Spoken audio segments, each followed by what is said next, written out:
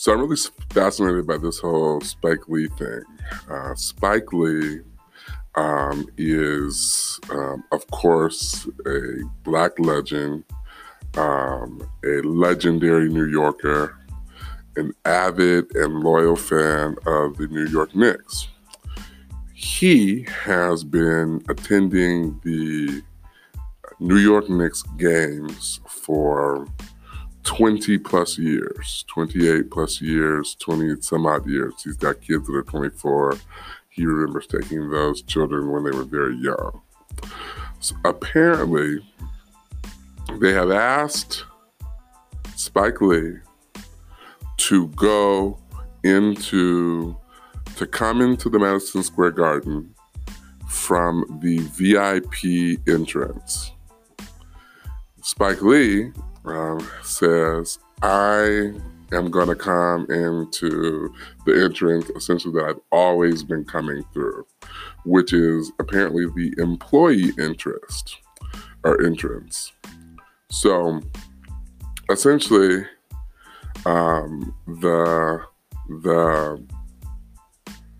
he has decided that he is not going to go to the Madison Square Garden anymore because of the way that he feels that he's been treated.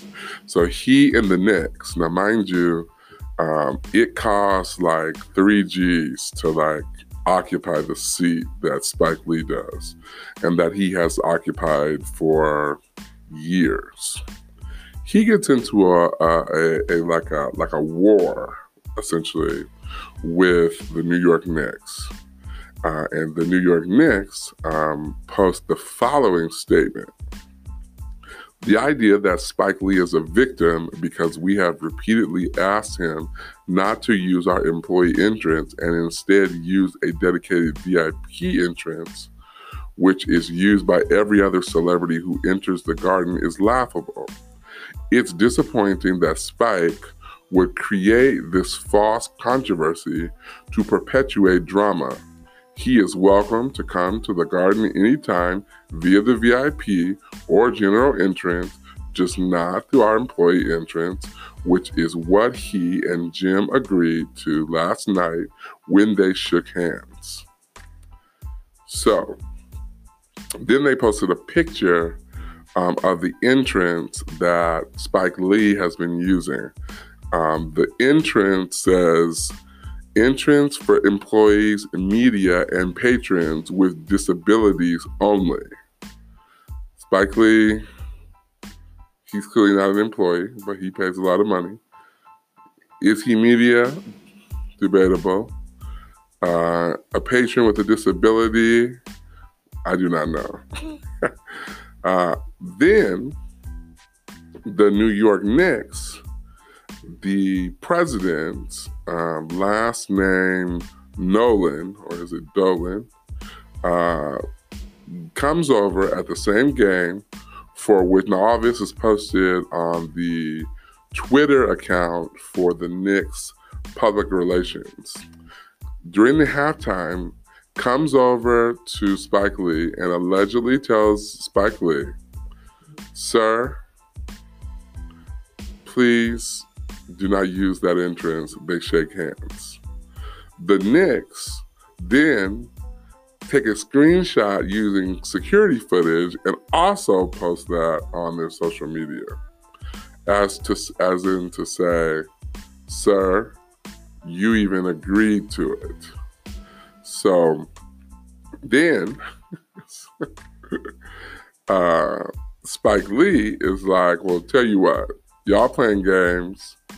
I'm not coming back. I'm not coming back for the rest of the year. I'm done. I'll just check y'all out next year, but I'm not playing this game.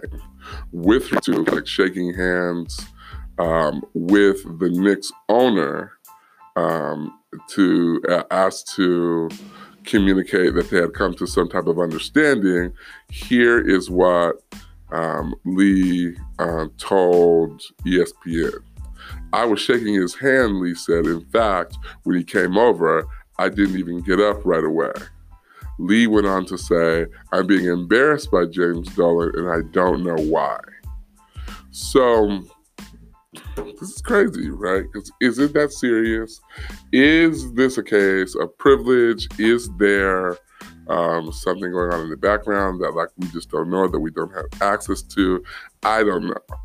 But it would seem to me that the Knicks would be able to work out some type of concession for one of their most famous celebrity fans.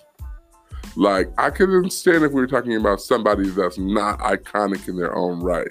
And I know maybe it could be that, they see all celebrities the same, blah, blah, blah, blah, blah. But like, no, this is the iconic Spike Lee. And who talks about the Knicks? Like, what are the Knicks record? Hey Siri, what's the record for the Knicks? Let's see what Siri says. The Knicks are 19-42 right now. The Knicks place in the Eastern Conference. The Knicks are 19-42. That means that they have played. Hey Siri, what's 19 plus 42? It's 61. They have played 61 games and only won like a third of them. And the concern that they have, what has them in the news, is what entrance Spike Lee can come in. I think that that's stupid. I really do think that that's stupid. And I think that the Knicks need to find something else to angle. I would be interested in know. Now, let's look at this. I've had some experience in the HR world and all this kind of stuff. And so I can understand if his coming into the employee entrance causes a challenge for employees, if his coming into that entrance causes a problem for security, I can understand that. And I think that, I just think you make a concession for the guy. Like, I think you let him come into the door because of his loyalty, because of his iconic status, because of what he's meant to the program. You make a concession. Now, I don't know who else is a celebrity fan of the Knicks who comes to the game. I do not know how he compares to others that might come. But I would be interested to know, like, if Black celebrities are treated the same as white celebrities when it comes to these backdoor entry policies. I would be interested in knowing that. Now, what's probably problematic in this particular scenario is the outspokenness of Spike Lee, right? But the fact that you have the Knicks PR posting on Twitter like security footage of the Knicks president handshaking with Spike Lee, somebody is petty. Somebody is on a completely petty level.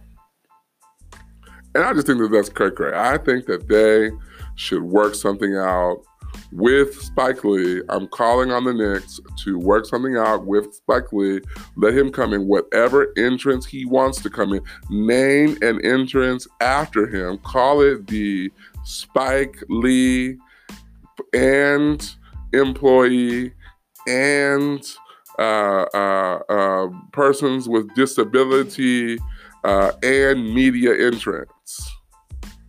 Or classify him as a person that's a part of the media because he does bring you media attention, and just let him come in whatever door he wants to come into.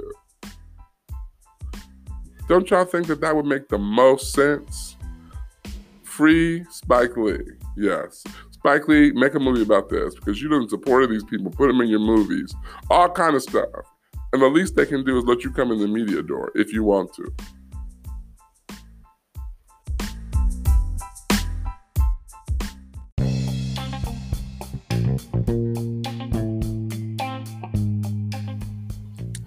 So it's also time for us to talk about the elephant in the room, since we are approaching a new election cycle, or we are in the midst of a new election cycle. And that is that exit polls, research around the 2016 election of Donald Trump found that 53% of all white women documented voted for Donald Trump. To the naked eye, I know we're not just one issue voters. Voting and the ways that we vote is very complex, but to the naked eye, it appears that white women are voting against their own issues, the issues that are important to them. One can make that assumption based on the fact that the person for which 53% of all white women voted for in the 2016 election is someone who has proven himself to be a person that does not respect women, does not respect their body.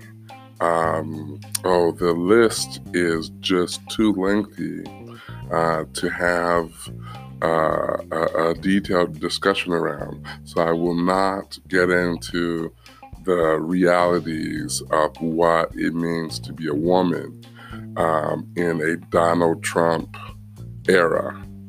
However, it is concerning to me that someone with such a daunted past, present, perhaps future when it comes to respect of women is still landing the majority among white women. Now, there's another challenge among white women, and that is that when an African American woman in Georgia decided to run for Georgia's governorship, she ran against a white man. 75%, according to CNN, 75% of white women in Georgia voted for Brian Kemp over Stacey Abrams. Now, somebody tell me that this noteworthy statistic does not lead us to think that we really need to check in with our friends, our loved ones, our sisters, our sister-in-laws, our co-workers. We need to get to the bottom of why it is that we live and work and worship, et cetera, with women who might not be identifying with some of the issues that women are having in general with people like Donald Trump. And this conversation is very complex because it's about gender, it's about race, it's about racism, it's about someone's personal responsibility to be civically engaged. It's very complex. And so it's difficult to be like, everybody who fits in this certain demographic should be voting this way. But these numbers are overwhelming when you take into consideration what the people for which are receiving these votes represent, right? That's what makes it problematic. And so we got to take a look at that. Now, I know that there were, and I remember having these kitchen table talks with my family and friends about the personality and the decisions of Hillary Clinton and why aspects of her choices didn't resonate with white women. I know that there were white women in the Midwest that were offended by this idea that you had to pull yourself together and wear pantsuits, and that it was somehow like unacceptable to, wear a skirt or so on and so forth. I know that there are cultural and geographical issues that made it difficult for some white women clearly to side on when it comes to Hillary Clinton. But all shenanigans and aesthetics aside, there is a real problem that I think we are not putting our finger on.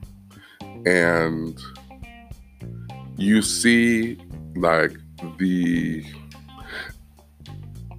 issues like universal childcare for all children. My philosophy is that no matter where you are from and who you are, you are in favor of ensuring that children are cared for. And this is just without the overlap of religious identity and what the Bible says about our care and concern for children. Now, this is separate because we can really have a deep conversation around how you cannot be fully Christian and fully taking on the lifestyle of Jesus Christ and anti-child. I want to make that very clear. And I don't have time to go into this, but in my mind, I can see children approaching Jesus and his disciples deciding that Jesus didn't have time to deal with no kids. And Jesus said, no, suffer the little children to come. Other words, actually bring them here, for such is the kingdom of God, or such are the manifestation of loyalty and longevity and the purpose for which I exist. Okay. Sorry. Just need to say that because you cannot love God and hate children. And so, in our alignment with these presidential candidates and local politicians, if we are professing to be children of God, we need to be aligned with what God's word says, number one. And you can't be picking and choosing which issues you're going to stand up for and which issues you're not. Now, to me, I think it's important for us to have a resolution, because I didn't want to talk too long about this, but the resolution for me is that we need to create circles and pods of multi-ethnic, multicultural, multi-gendered groups of people, and we need to get out of our comfort zone and we need to start talking to each other. And what we need to talk to each other about is, how can we show empathy to one another? How can we vote with our heart and take into consideration the things that matter to us, but also the things that matter to the most vulnerable of our country? How can we be open-minded and open-hearted to the things that Christ demonstrated that he cared about? And once we start having those conversations, we break down the walls of racism and religious affiliation, and we start having a real conversation about how to care and love for people and show love to people. And I really just think we need to do that. And I think that we don't need to be on the sidelines pointing the finger and saying, what are those white women doing?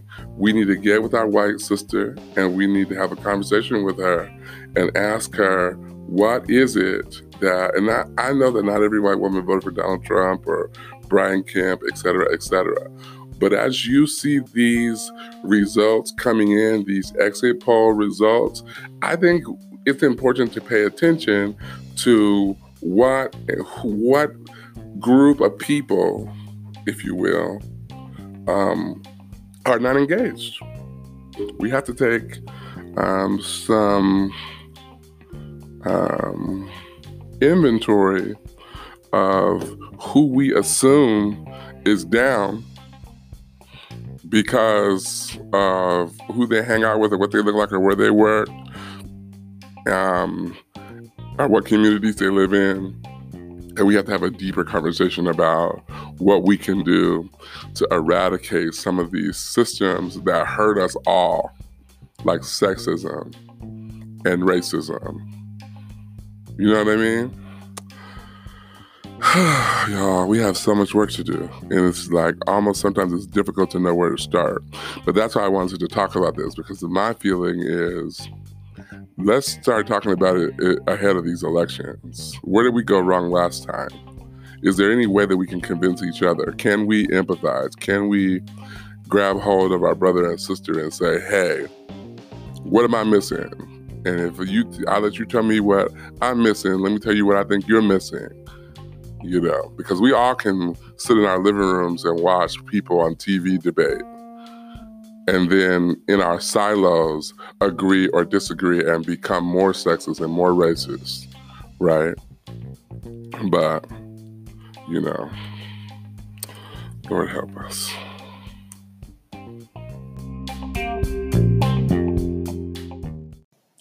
By now, you have already heard that Dwayne Wade has a son by the name of Zion, who now identifies, with the permission of his parents, as Zaya, a trans girl. Zaya, as named, I believe that's her legal name, his or her legal name, is 12 years old and the product of a marriage between Siobhan Funches. You might have recalled or remembered that a number of years ago they had a very messy divorce that perhaps because of Dwayne Wade's fame and status projected Ms. Funches in a very negative light. However, it is important to note that Ms. Funches is an educated woman in her own right. Following the divorce from Dwayne Wade, she went on to get her bachelor's from the University of Phoenix. I believe she attained a law degree, as well as her law degrees from the John Marshall School of Law, as well as a doctorate in theology. In addition to that, she wrote 2 books. One book called The True Story of God's Glory, The Life of Siobhan L. Funches Wade, and then a book entitled You Gotta Let God Finish. You Gotta Let God Finish. So the question that a lot of people have wondered is, what's her perspective on the child?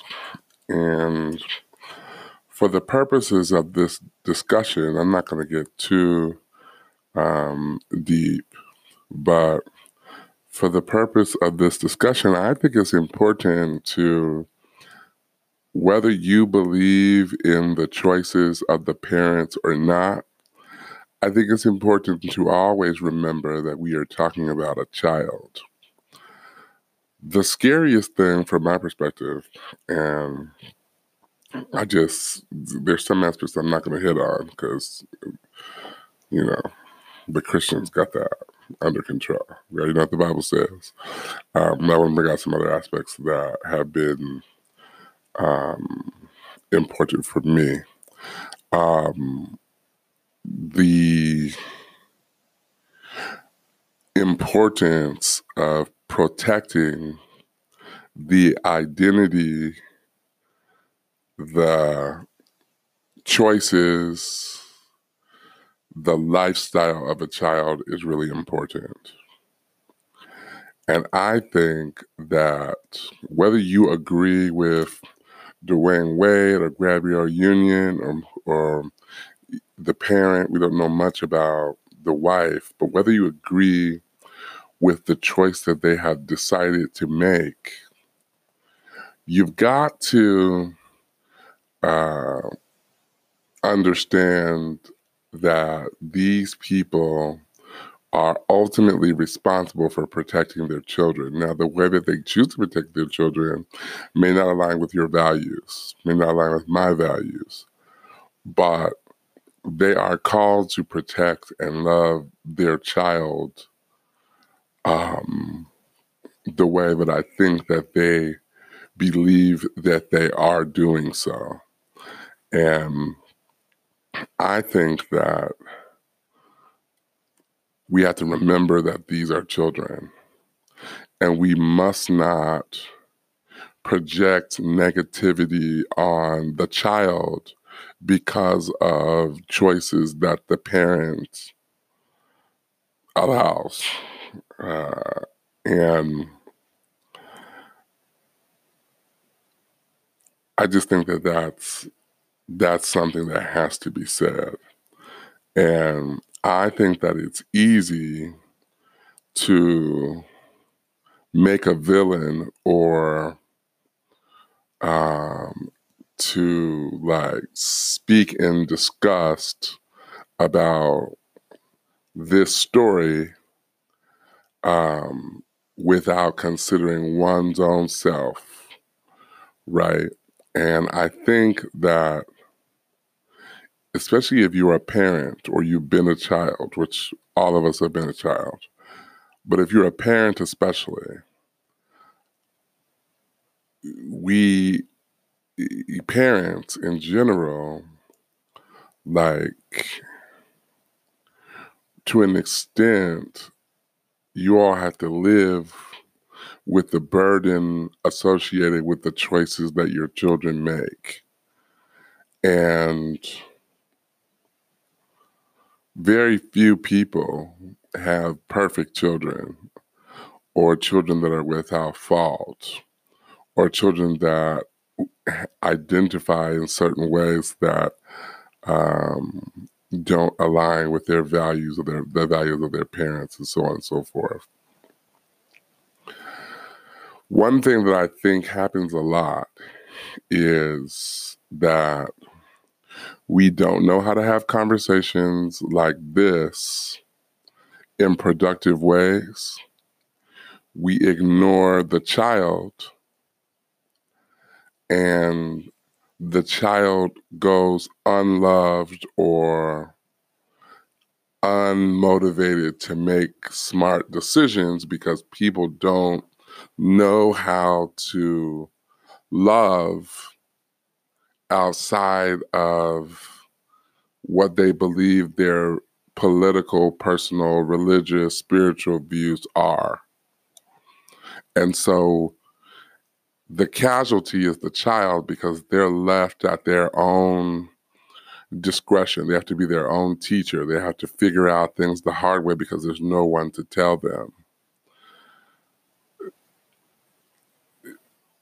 We need to think about what that looks like and what our role is as Christians.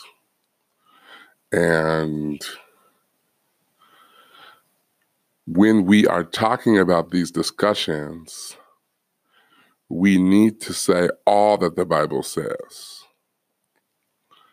not just about the choices that people choose to make, but God's expectations for the way that we respond to choices. And if somebody is in the wrong, God can use us to love them in the right direction. That's just that's just what's important, because, and I will say that there are a lot of people who have not come into in contact with the love of Christ. Therefore, they are in these spaces trying to find love that is unproductive, because those of us that have love to give aren't stepping up. And so I pray for the ex-wife of Dwayne Wade, for Dwayne Wade, for Gabrielle Union, for the child, that people will know how to love the child sincerely and outside of trying to do God's job or trying to police, but that we trust God's word and God's will, and we use the tools that He has given us, one of which is prayer. So that's really all that I haven't really thought deeply about, the details associated. What I have thought about is, what would happen if this were me? If I were Dwayne Wade, what would I do? If I were Gabrielle Union, if I were Siobhan Funches, what would I do? Who would I be positioned to protect my child against? What would I pray for? What would I pray about? Who would I take my child to? Who would I trust? That's what I've been thinking about.